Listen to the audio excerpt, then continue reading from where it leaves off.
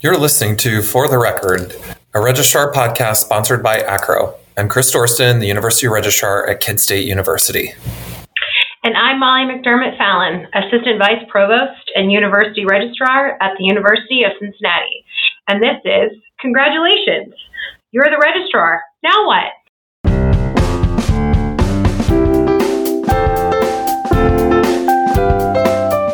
Hello, everyone. Welcome to For the Record. I'm Sarah Reed, University Registrar at UC Berkeley. And I'm Doug McKenna, University Registrar at George Mason University. Today we're going to be talking about what it's like to make the leap into registrardom, or registrarhood, or registrarness. I love it. Being the registrar. Before we jump into the meat of the conversation, let's welcome our guests and learn a little bit about them. Chris, Molly, welcome to the podcast. Would you please introduce yourself and tell us a little bit about your institutions, how many students, what degrees are offered, how many staff are in your office, what student information systems you have, and any other tidbit you may want to share about it. Molly, would you like to kick us off? I will kick us off. Again, I'm the Assistant Vice Provost and University Registrar at the University of Cincinnati. Cincinnati was founded in 1819. We're an urban university, Research 1. We have 426 degree programs. Our current enrollment is 47,914 students. We are projected to be at 49,400 this fall semester. I have one director, 2 associate registrars, 4 assistant registrars, 2 program managers, 3 program coordinators, and a partridge in a pear tree. I had no idea that Cincinnati was that big. I know. We are. Wow. Okay. Great. Yeah. And growing. Yeah. And growing. And Chris, could you share? Sure. As introduced, I'm the University Registrar at Kent State. We were founded in 1910. We're an R1 institution. We have 8 campuses. We have our main Kent campus and 7 regional campuses. We have over 360 degree programs. Our total enrollment is just over 33,000 students across our 8 campuses. In my office, like as Molly introduced and her team, I have a senior associate university registrar, 2 associate university registrars, 3 assistant university registrars, and then probably 10 academic record coordinators and 10 academic record specialists. So we're a large, mighty office. Kent State is a mixed campus. So we're located just about an hour southeast of Cleveland and about an hour and a half north of Columbus. Right on. So Chris, could you give us an overview of your career path? How did you get where you are today? And then we'll go to Molly after Chris. I've been at Kent State for the last 2 years. Prior to that, all of my work experience was in a registrar's office at a community college setting. So my transition to Kent State was a really fantastic transition, but there was a lot for me to learn about working at a university versus community college. Things like just talking about colleges. Individuals would talk about colleges, and I'm like, wait, this is a college. Individuals are going to college here. I don't understand what the difference is. Oh, colleges inside the university. Now I understand. That wasn't explained to me. Those were things I had not experienced in my time working at community colleges. I've worked in higher education at this stage of the game, I'm starting my 23rd year at this point. And so all of my experience was at community college. And so all of these things that were university language that is common to someone else was not common to me. And so that was my learning curve. Our student information system is Banner.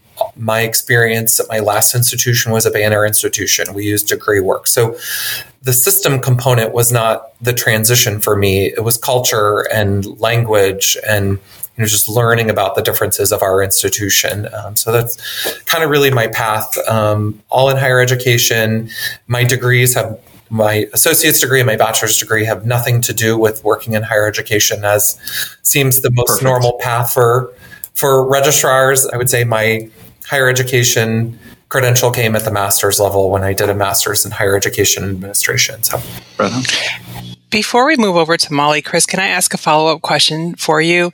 With regards to spending most of your time in, community colleges and making that transition, what led you to apply for a role that was similar, but a different type of institution than what you were familiar with?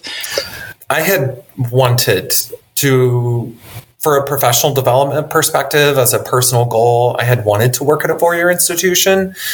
As a student in high school, I'll just maybe step back a little bit to kind of dictates where I was. I was that student that barely finished high school. I squeaked out. I did not have great grades. I didn't feel challenged in school. And so higher education challenged me. And I was really fortunate to stumble into student employment at my institution, which was in admissions. And I quickly joined the registrar's office at my first community college that I was at. And that really was my path to this. It really was my desire to grow personally and professionally. It was something I had not done before, to be a registrar at a four institution. Kent is the third largest institution in the state. So to go from a community college to being the registrar at the third largest state institution I felt like a real reach. But it's been a really fantastic opportunity for me to grow as a professional, to learn about myself and to learn about Kent State. And I've really fallen in love with the institution I'm at. I don't honestly know where else I would go. And I'm an Ohioan for life. So it's also that feeling as well. Molly, we will get to you, I promise. But Sarah, we're good.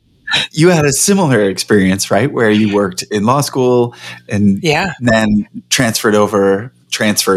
applied and got the job at another kind of institution. You want to share, like, what was your driver for that? Same question with the different kinds of institutions.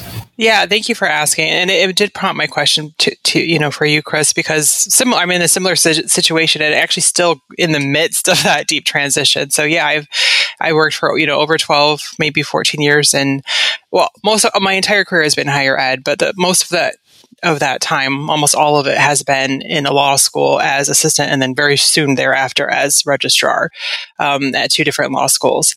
And so, for me, it was a very similar reason. Just I really missed a big institution. I missed having the full scope of the student experience and also those type of colleagues, those conversations.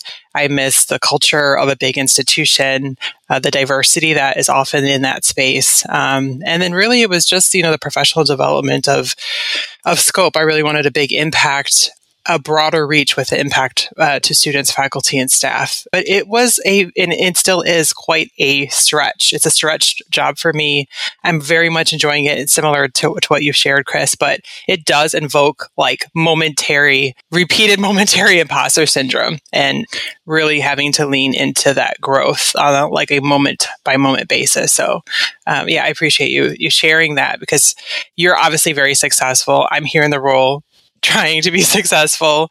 Someone argues saying that I am successful, but it's, being in the role versus being perceived in the role is two different things. So thank you for sharing. And thank you for asking, Doug. Yeah. And Molly, tell us about your career path. How did you get where you are? My career path. So I am a Bearcat for life. I was a student at the University of Cincinnati, and I never left. So I started off in our one-stop student services center as a call center student worker. And then I just decided to stick around and just moved up through One Stop, which was a phenomenal experience based upon all the information that you get when you work at One Stop. You get financial aid, you get registrar, you get admissions, you get all of the goodies, a little bit of advising. And you would thought, she went directly to the registrar's office. This is not exactly where I thought I was going to go. I thought I was going to move into a different world, but I decided, and I became an assistant registrar at UC, did that for a few years. My position changed as an assistant registrar. I became an associate registrar, and then I was actually ready to leave the University of Cincinnati. I was applying to another position outside of UC. It was going great. The day of my final interview at this other institution, I get a phone call that says the University of Cincinnati registrar had passed. on the day of my final interview for another institution. And so that's how I became registrar here at the University of Cincinnati. Wait, sorry, just to clarify, you were immediately foisted into registrar. I became interim, and then I became the registrar. Yeah. So I was in my final interview that afternoon, and I got home. The person who called me was a reference. So I thought, they're calling to tell me I had a reference check, right? And no, it was telling me that the current sitting registrar had passed that day. Molly, that is so intense. Can you walk us through how you even process something like that? Because clearly the universe wanted you to be university registrar, but I mean, what a jolt in expectations, and then also the immediacy of a deep, deep transition. Could you talk to us about that? I mean, it really is one of those situations that there aren't any books. There isn't a website you can go to. There isn't a Harvard Business Review article you can read to say, how do you handle these situations? I can tell you, you feel a little isolated. You feel a little alone because you're kind of going, what is my path? Am I going to be interim to registrar here at the University of Cincinnati, or am I going to go into this other position? I think for me, I really leaned on the Ohio Association a lot. I won't lie, I lied on Chris a lot. I had mentors in the state of Ohio that I called to say, what do I do next? Like, what do you do next? I don't have a path. I don't have an answer. I don't know what I'm doing. I don't know where I'm going to go. It's just kind of one of those situations where it's like, I just need to talk it out with somebody. And for me, it was very helpful to talk about it outside of my institution, because it's like, I know what's kind of happening here. We're all kind of in that you can't do much because you're being respectful and mindful of the person who just recently passed, who had been in a registrar at the university for 15 years. But at the same time, I clearly was a top candidate for this other position. And it's like, so where do you go from here? Stars aligned, I suppose, and I landed where I wanted to be all along at UC. But it's really a lot to process at the time. You're processing the losing of my supervisor for the last almost decade. I'm processing, I just got out of an interview for another institution. I'm processing, how do I lead a team who is kind of in this kind of shock period? So it's kind of a lot coming at you at one particular point in time. Yeah, that could be a case study in and of itself, not just the change management and the positional changes, but all of the other sort of emotional, social things that go on with grieving and with loss and change management across the spectrum. So that's, wow. Yeah. I was going to ask, like, when did you know that you first when did you first know that you wanted to be a registrar? And that question seems silly in comparison to, the experience that you went through becoming the registrar at UC. But I'm still interested. When was that first spark where you were like, I kind of want to be a registrar? I will say for me, we went through a system conversion. And I thought during the system conversion, like, I want to be a registrar. I want to do this. And you're going, that is the craziest time to think you want to be a registrar. But it was. For me, I was like, I want to do this. I remember sitting in one of my MBA classes, and they said, what are your career aspirations? And I said, I want to be a registrar at a Division I institution in the state of Ohio. That's what I want to do. And it was like, I'm on my path. That's awesome. Mm-hmm. That's very cool.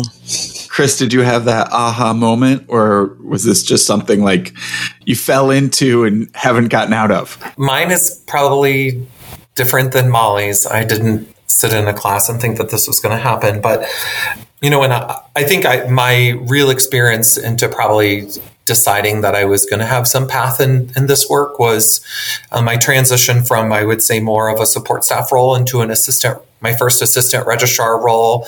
I had a supervisor that encouraged me to further my education because I was told I would need it. And that was my probably stepping stone to transition from like, I'm doing this job just because into I really want to do this work. I stepped into being an assistant registrar when I was 26, 27 years old. So I think at that stage of life, nobody knows what they want to do. You're just kind of going through and I found myself about 6 years later applying for a registrar position back at an institution I had left. My career path, if you looked at the institutions I've been at, I was at 2 institutions. I had a job, I left, I went to an institution. I went back to the institution I left, and then I left that institution again and went back to the one I was at, and then I left them again. So, that component of it. We're laughing because we understand. We understand. It's mildly interesting. You multiples, and I've been at one. I always jokingly said amongst good friends and peers, I've traveled some of the institutions in Ohio. And I think, when I went to my first transition as a registrar and returned back to a prior institution as a registrar and came here, this is my work. This is where I feel like I get to contribute to students. I get to impact their lives, and they may not know it, but I know it at the end of the day, and I see it at commencement time. I know that I've had an impact on their life, and so that is the rewarding component. It's awesome. For me, I got laid off from IBM. And dun, dun, dun. I know. I've written about the best thing that's ever happened to me, though, was being laid off by IBM. Best professional thing.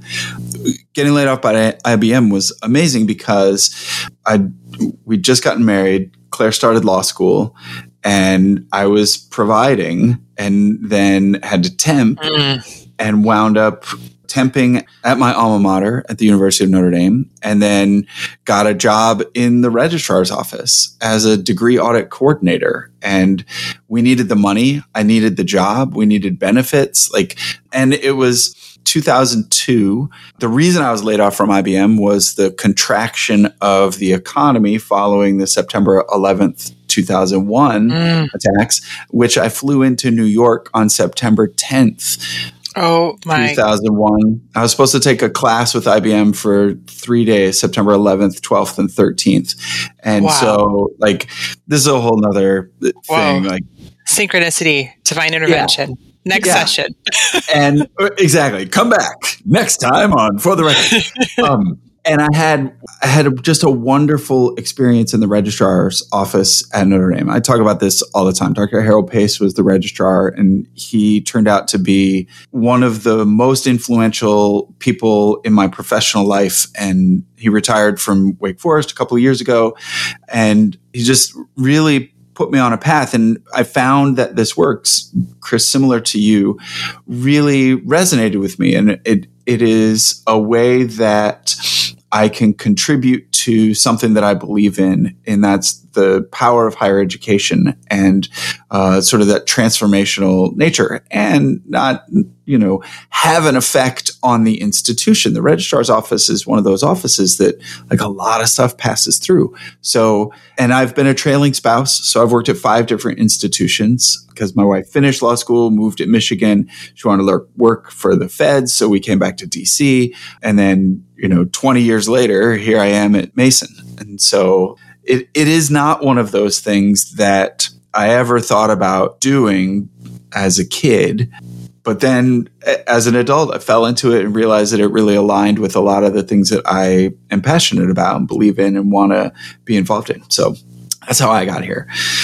I know nobody raises their hand and says, what do you want to be when you grow up? And people say, I want to be a registrar, that never happens. And actually, one of my advisors in my master's program, I was an associate registrar, and he said to me, you don't want to be a registrar your whole life. And in the back of my mind, I was like, I kind of do.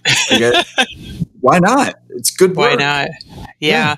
And what I've heard from each of you is that, things were difficult layoffs or, obviously a death in the department, deep transition, and also transitions between institutions and being promoted at a very young age, and then turning those lemons into lemonade, which is a skill set, I would say, of registrars.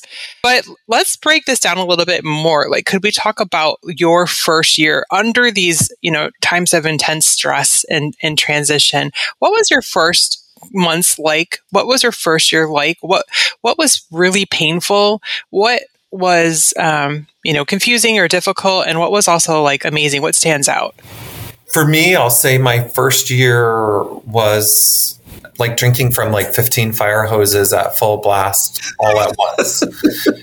Well said. I think in my mind, I thought, well, I know Banner and they use DegreeWorks, which I had used at my last system. I thought at least I'll be able to, look up a student's registration. I'm not, completely lost, but, learning all of our different colleges and learning who's in charge of those colleges and learning what are the priorities.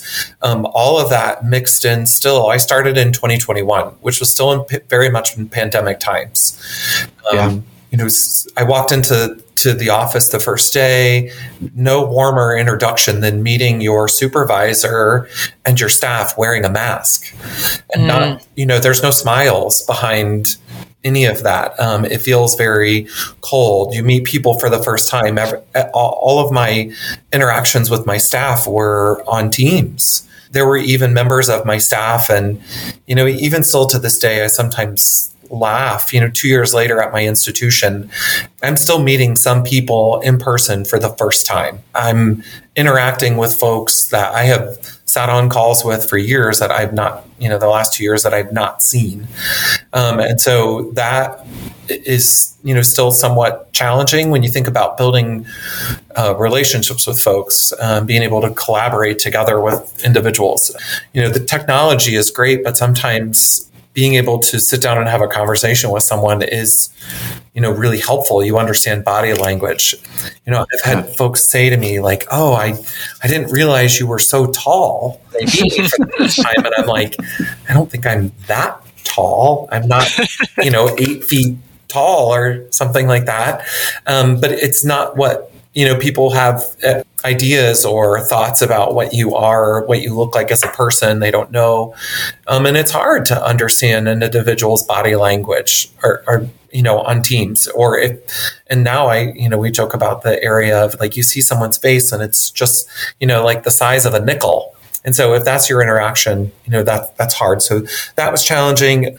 Learning all of what my staff do. My breakdown of staff here is different than my last institution.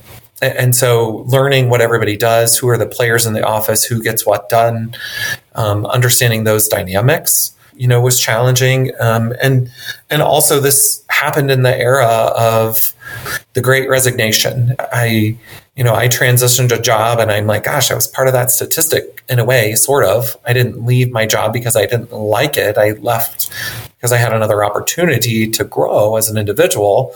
But I've had a great number of staff leave and change in my time in the 2 years that I've been here.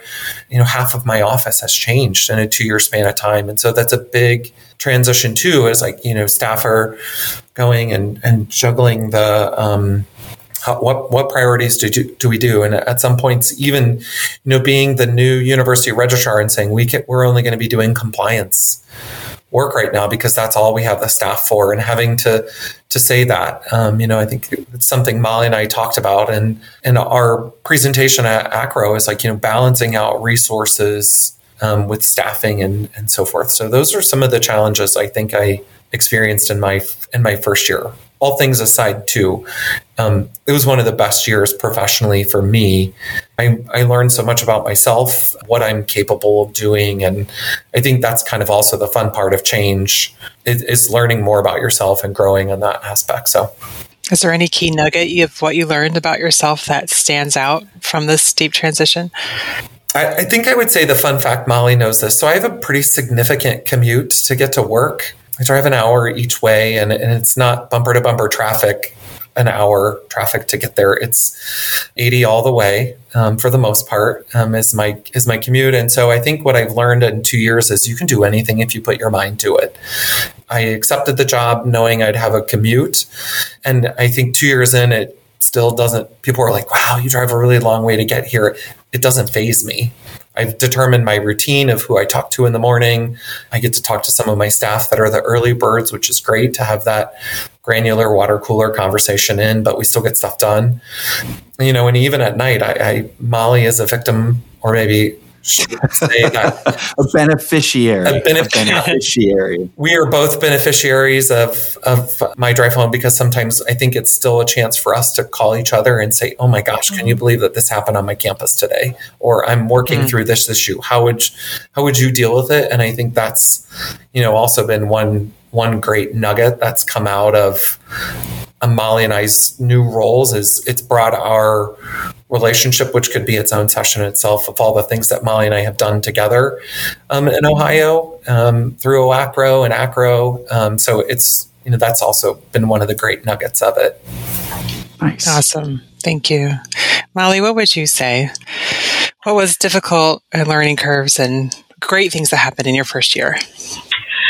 I think for me, a huge challenge was keeping the trains on the track initially. In the first few months, it wasn't, let's cause disruption or let's see what change we can implement. It's just, let's keep the trains on the track. What do we, like Chris said, what do we need to do and get done to keep the institution moving?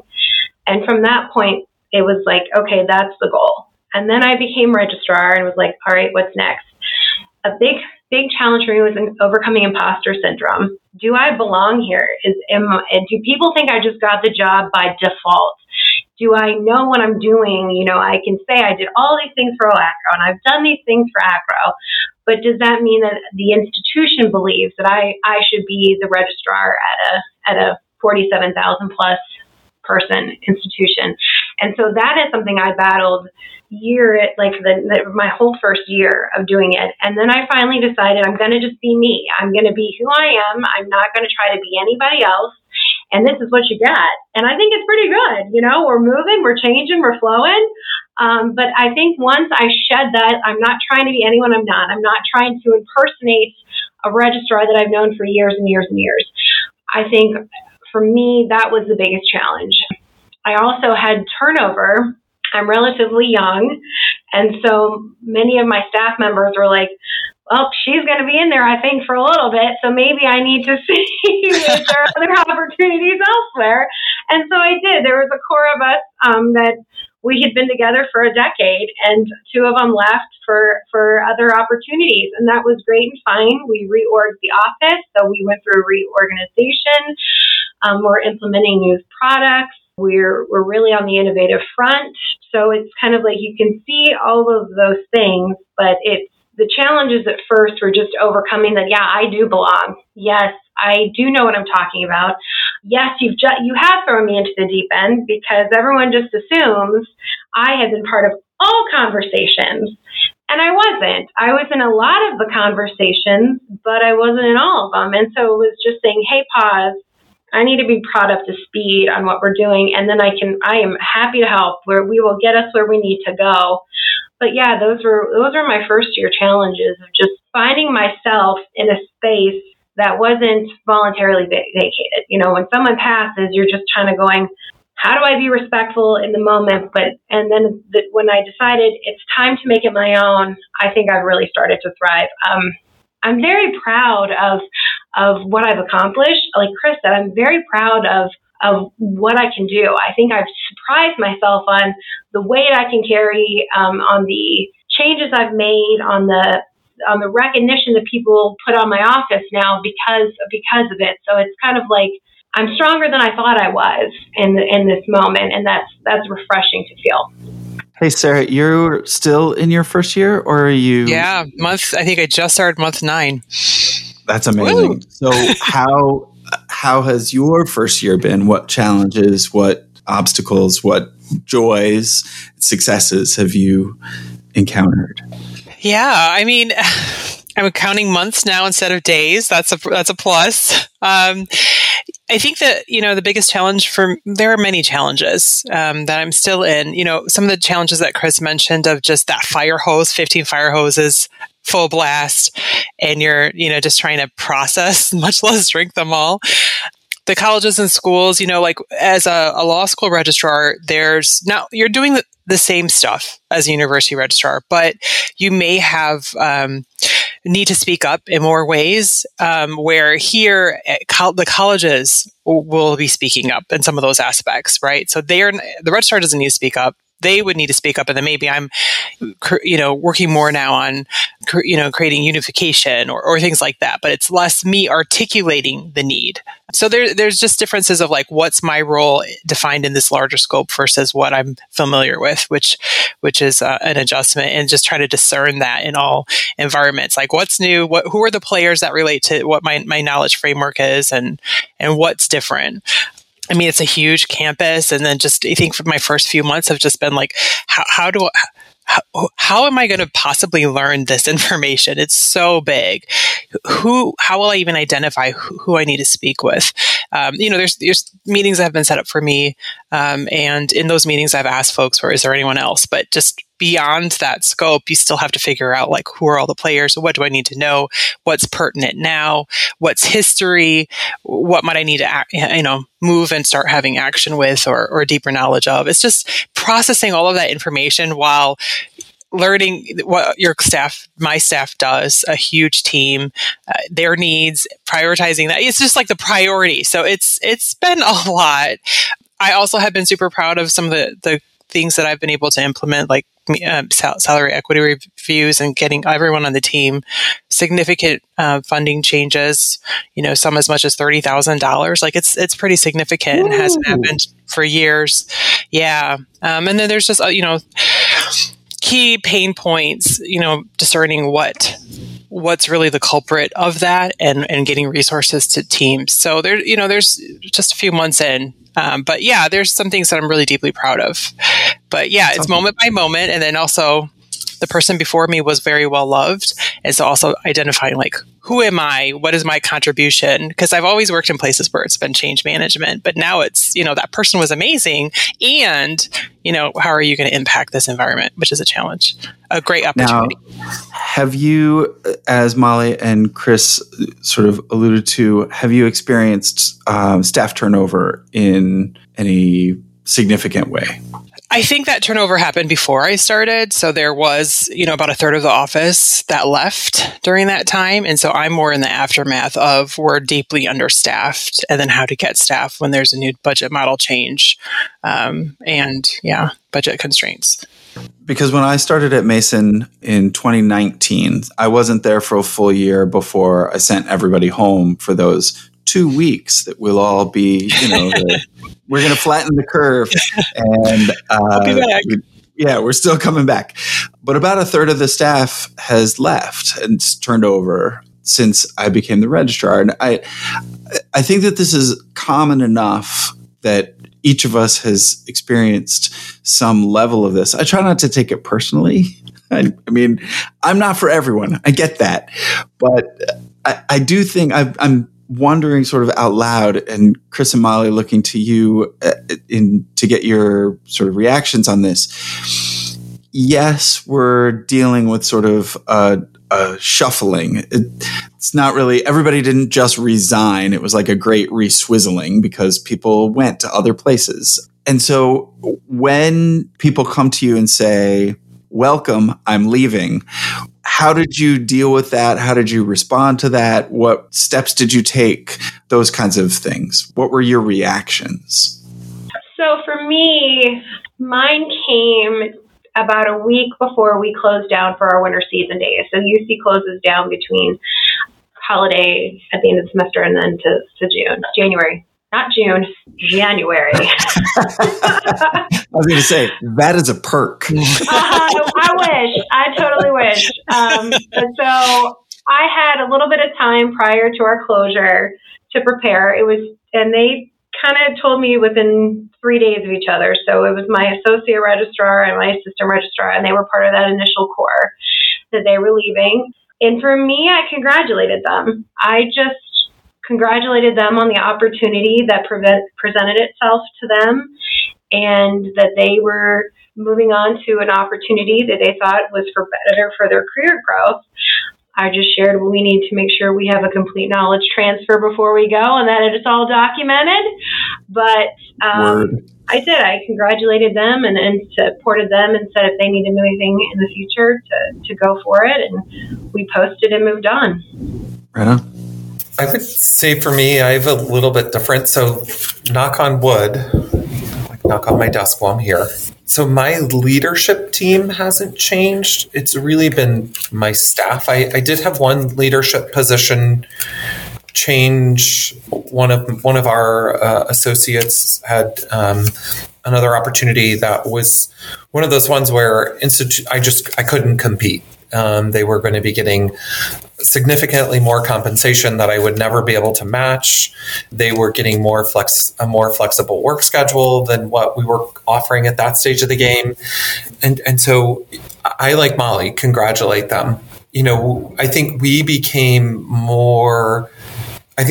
stronger with those departures. I think we all learned things about where we maybe didn't have our policies and procedures documented as much as we wanted, where, our processes wasn't documented as best as we wanted. We learned from some of that. I think it gave some opportunity for internal promotion inside our own department, which I'm a huge proponent of internal promotion. I think it's helping people see what they don't see in themselves sometimes. And so for me in my office, I've had some really great internal promotions. And Sarah, to your comment, in one case, I had an employee, their internal promotion got them almost $15,000 more a year. To someone someone may say, well, that's not really that much money. But to someone who is making $30,000 a year to $45,000 a year, that's life-changing money. And so, to be able to make those kind of changes and see those kind of changes happen are truly fantastic and have been, probably one of the greater. I think we all look for joys in our job, right? Unfortunately, as registrars, sometimes we have to say no. That's not always fun. And so these are the things that make, for me, I love interviewing people. I love it. I love to be interviewed. I enjoy the thought process around why people are asking questions. I think it talks about culture and you learn about individuals, institutions. And so I love the component of change. I think it's fun to learn why people want to grow and how can I support that. So it's kind of fun. Right on. Well, Molly and Chris, this is I really have enjoyed this so far. I have a question for you. Both of you have mentioned several times your reliance on each other, your relationship as a sustaining source of support and guidance for both of you at various times in your career, or even most recently.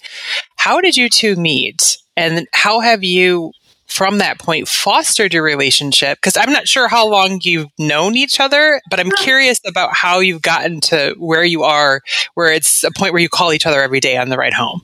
And for the listeners at home, upon hearing the question, the facial reactions were remarkable, both Chris and Molly. So, laughter. We actually met at I would call it a regional conference. It was Great Lakes Acro, so it was Indiana, Michigan, and Ohio. We had a conference of the 3 states together in Indianapolis, and that was at the stage of the game that Molly and I were both going on the board of directors for Ohio as vice presidents of different things. And Molly was over our workshops and I was over our program. And we both are these young, spry, not that we're not still young, spry individuals, but we were definitely 10 years younger than we are today, or more. And we were both looking at each other like, how did we end up on the board of directors?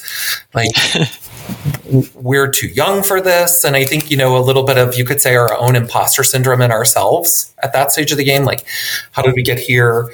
And I think Molly would say, I'm trying not to steal all of her thunder on her thought process on this, but we have followed each other everywhere we've gone. It's almost like if Molly does something, I do it, or if I do it, then Molly does it in some way, shape, or form. We follow each other through our path. Are you talking about career changes or things that you were on? Like, what are we talking about here?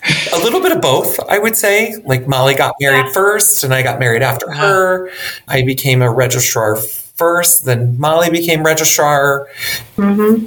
We did different things throughout our time with OACRO, but we've just been connected to each other, I would say, at the hip for the last 10 years. And then So it was a kind of an instant connection for both of you. Is that correct? Yeah. I would say so. I even when I was outgoing president or ingoing president, I have followed Chris way more than he followed me. So we both got on the board together, and then Chris went on and was our LAC co-chair. I came off the board. I became LAC co-chair. Chris became president-elect of OACRO. The next year, I became president-elect of OACRO. So then Chris became president, and then I became president, past president. And then we just have kind of what Chris does. Usually I'm about a year behind, but not always. But that's usually how it's been for us. I think our personalities, I think you can kind of tell we both have pretty big personalities. I think that we just kind of lend each other, and that way we're creative, we're out there, we volunteer for everything. If there is a volunteer needed, I think you'll always find that Chris and I have our hands up first and we're willing to jump in. We're ACRO co-chairs together. We presented at ACRO together. We're the entertainment co-chairs for OACRO together. So we just always seem to be stuck together. Joined. And just to clarify, because I know that with ACRO, when you're president-elect or whatnot, in any position, there is, my understanding is that there's an overlap in training, and so that seems like that may have helped foster a relationship as well. It did, and I think what really also kind of really brought our relationship even closer is Chris and I had to lead our organization during COVID. So COVID hit during Chris's presidency, and then it was still active during mine. And so I think just that experience, we're in this one together. There's nobody that we can say, how would you have done this? Because nobody's led an organization like OACRO through a pandemic. And so I think that really just continued to build our relationship. We were BFFs before, but I think that really allowed us to every day say or text or check in almost on a daily basis. I think that's awesome. I think it also speaks really highly to the kind of support that is available through the regional associations, and being active and involved and engaged in them often leads to these kinds of relationships where you get on a committee together and then, or you are like stair-stepping through roles together. And I just find that really helpful. I'm interested too, what year was the Great Lakes? 2012 or 2013. It was the one after, because they do them I was active in UMACRO when I was at Michigan State. And I want to say that the last Great Lakes one that I went to was 2009, maybe. So somebody will fact check me and be like, that's not when the Great Lakes one was held, Doug. I'm not looking at it right now. I'm just, stewing. So I would add one more component to our relationship. I think it, again, because people can't see us, or, if you geographically, unless you pull out a map, geographically speaking, we are 250 plus miles away from each other. So it's not like we see each other every week or every month.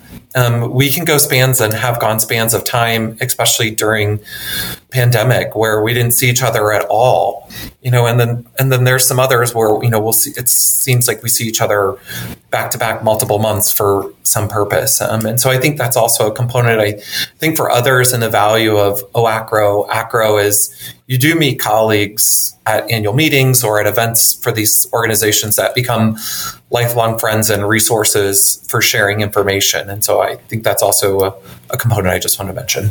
Yeah. I didn't realize how big Ohio was until I got tickets to Fish for 2 nights back in 1997. And one of the shows was in Cleveland and the next night was in Cincinnati. And I was like, that's great. I'll just go to both shows. And then pulled out the Rand McNally Road Atlas and was like, oh, I'm going to need 2 different hotels. You can't, that's not going to work. Mm-hmm. So see, this, kids, a road atlas is what was available to find your way. I was going to say, you're dating yourself here. Right. Yeah. What? There's no Google Maps? Yeah. That's right. This is before MapQuest, before any of that. So, but not before the internet. That's fine. Thank you. Okay. What has surprised you about being the registrar? And or what do you wish you'd known before you became the registrar? Chris, let's go to you first. The surprise to me that people wouldn't know is just the unique situations that we run into. And I think sometimes registrars are just seen, I think we sometimes, because we're the keeper of policy and we're the enforcer of policy, that you come off as negative because you say no. And in this day and age, that's not a no. We don't say no, right? But we're forced to, in our roles, to say, no, we can't do that, or no, we can't make those things. I think the part that surprised me is, I remember I had one meeting with an accreditor here in my office, and the accreditor said, "You are by far the most fun registrar I have ever worked with." In any accreditation site visit. And so I think it's changing some of that as well. I think the surprise to me is that we're humans just like everyone else. We're doing our work that we're expected to do. We're holding up the policies that faculty, deans, vice presidents, presidents create, that we're, the enforcers of that. And sometimes, we're in that component. I think those are things that surprise me about our work is, we get to create some really great outcomes for students. And I think it's also surprising people who think we're just going to be boring. I think if you wouldn't see me on camera, you don't know who I am. You assume sometimes that they're this person from 1800 that, has just been around forever. And I think there was at one point, ACRA did an article about a registrar who had been in the role for 50 plus years. And the person indicated how much they loved the change that they got to have over the course of their career. And I think that is just one of the best things that registrars get to do, is to change and be the hidden backbone of the institution that folks don't get to see. Chris, is there anything that you wish you would have known before you became a registrar? How much fun it is. I honestly, I love my job. I mean, everybody could say there are days where you're just like, oh my gosh, okay, today was it. This was just it. I tell my boss probably 99% of the time, I just adore my job. I don't know what else I would do. This is all I've ever done. Everybody has a bad day. I think everybody's I'd say somewhat entitled to a bad day, but it is one of the just best things about my work. Awesome. Molly, what would you say? I think what surprised me is the pride I take in my team. I have found I am so proud of the ideas that just pop up out of them, and with the capacity to implement, to say, if we do this, it's going to change this student experience. We're going to be more inclusive in this space. We're going to be able to make a difference here. That was surprising to me, is just the pride that I have in my team. It surprised me how much of an impact we make that you don't always see, and how many conversations people want you to be a part of because you can make a change. I think it was said earlier, I look at the registrar's office as the heart of the university. Everything passes through us at one point in time. And if you don't have a registrar's office and strong registrar's office, you can kind of feel that throughout your institution. And so knowing that you're the heart of campus and that other people are starting to recognize registrar's offices and the importance of the registrar's offices. We're not a registrar's office of 30 years ago, 40 years ago, where all we do is record keep. And we make sure we get those grades done, and we make sure we get them on the transcript. That is not us. We are data people. We are innovators. We are advocates for student change and for students to be successful.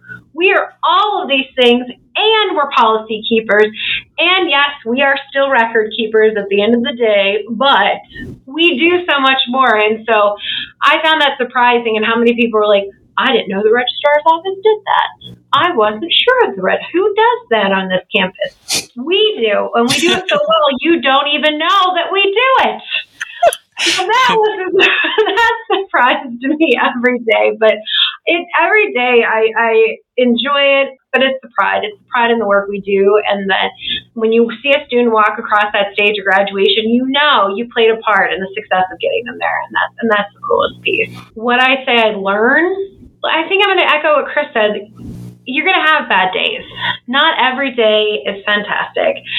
I learned that I needed to give myself permission that not every day is going to be the fantastic, fabulous day that I think or hope it's going to be.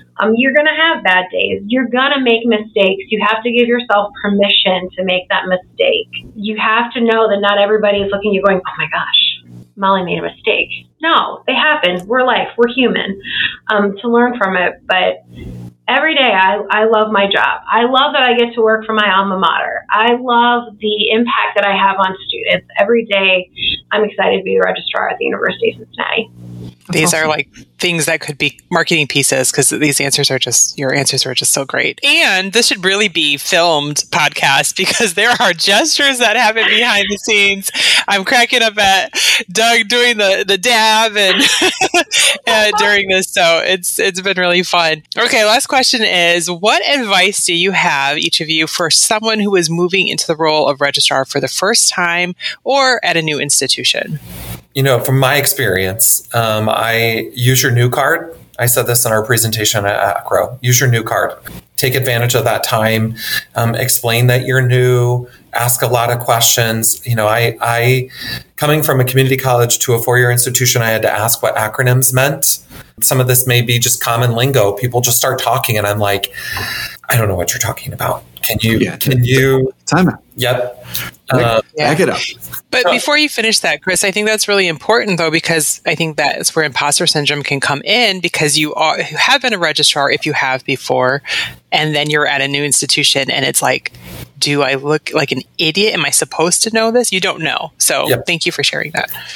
And I would say if you're a new registrar or someone who ascends from being an assistant or an associate, I remember when I went from being an assistant registrar to being the registrar, faith in yourself. You interviewed for a job and folks had the belief that you were the best candidate to take the job. And so I think that has to be the inspiration in yourself that, even days when you're going to doubt yourself, you have to believe that they hired you for a reason, and you're just going to continue to show them and prove to them why they hired you. And I think that's, my advice that I would give to somebody that's stepping into it in a new space if you've never been one before, or you're making a step from an assistant or associate to a registrar. Thank you. Molly, what are your thoughts?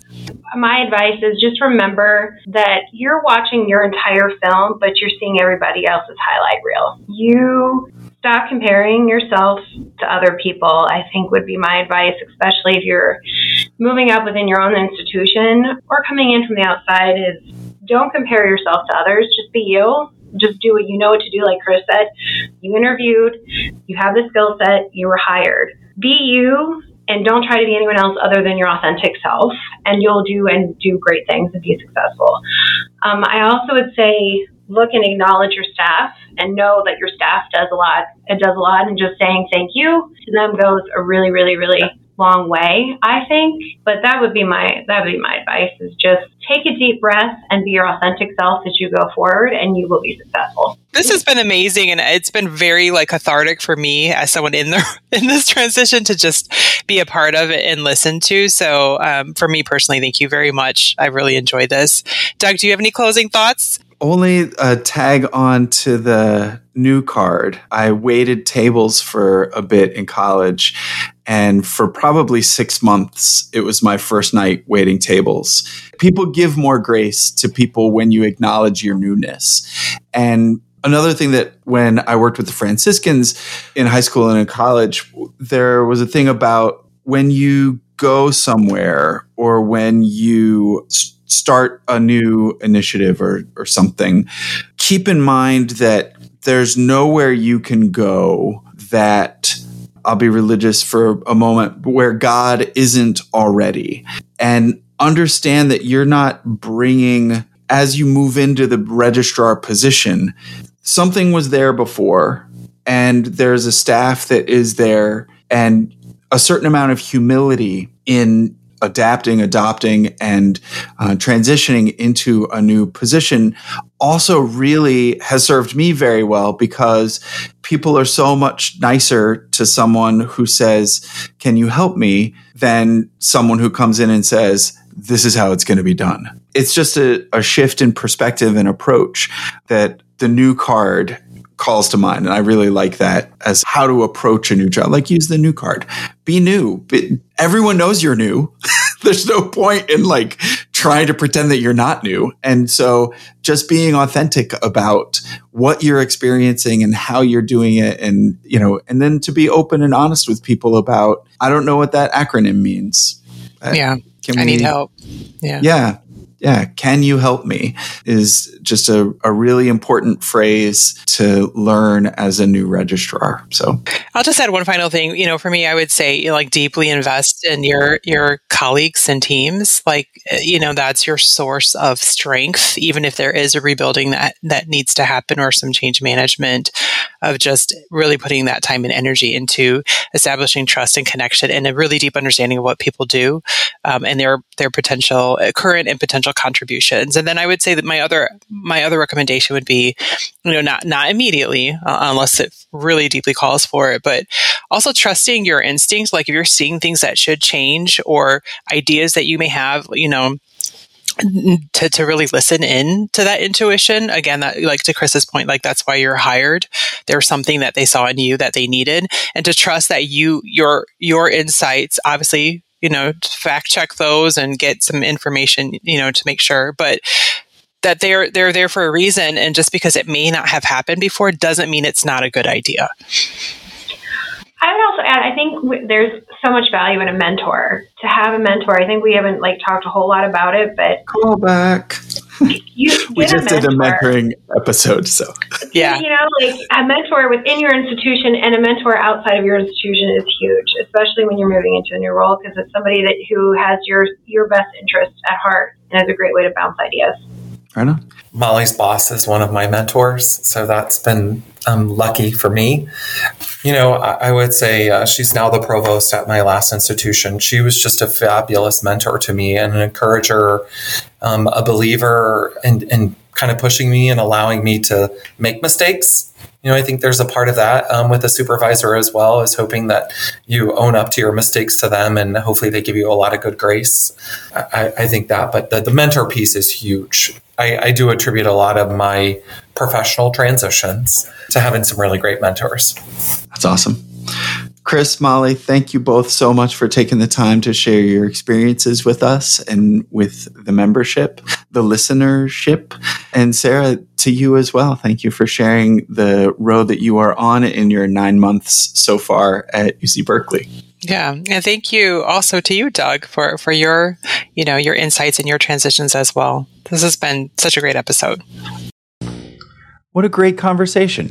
Sometimes there's a couple of weeks lag between when we record the interview and when I come back and do the editing. And it's always nice to hear those nuggets of wisdom and practical pieces of advice from guests upon re-listening. So thanks so much to Chris and Molly for sharing with us their experiences of stepping into the role of registrar and for providing reassurance and encouragement to others who are facing the same or similar professional changes. And thanks very much to you for listening.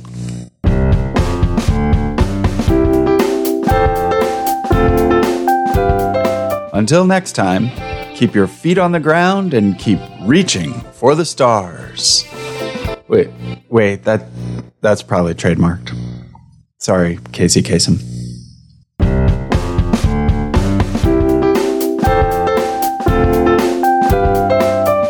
Until next time, be well, be kind, be hydrated, fight the patriarchy, and demand global climate action. I'm Doug McKenna, and this is For the Record.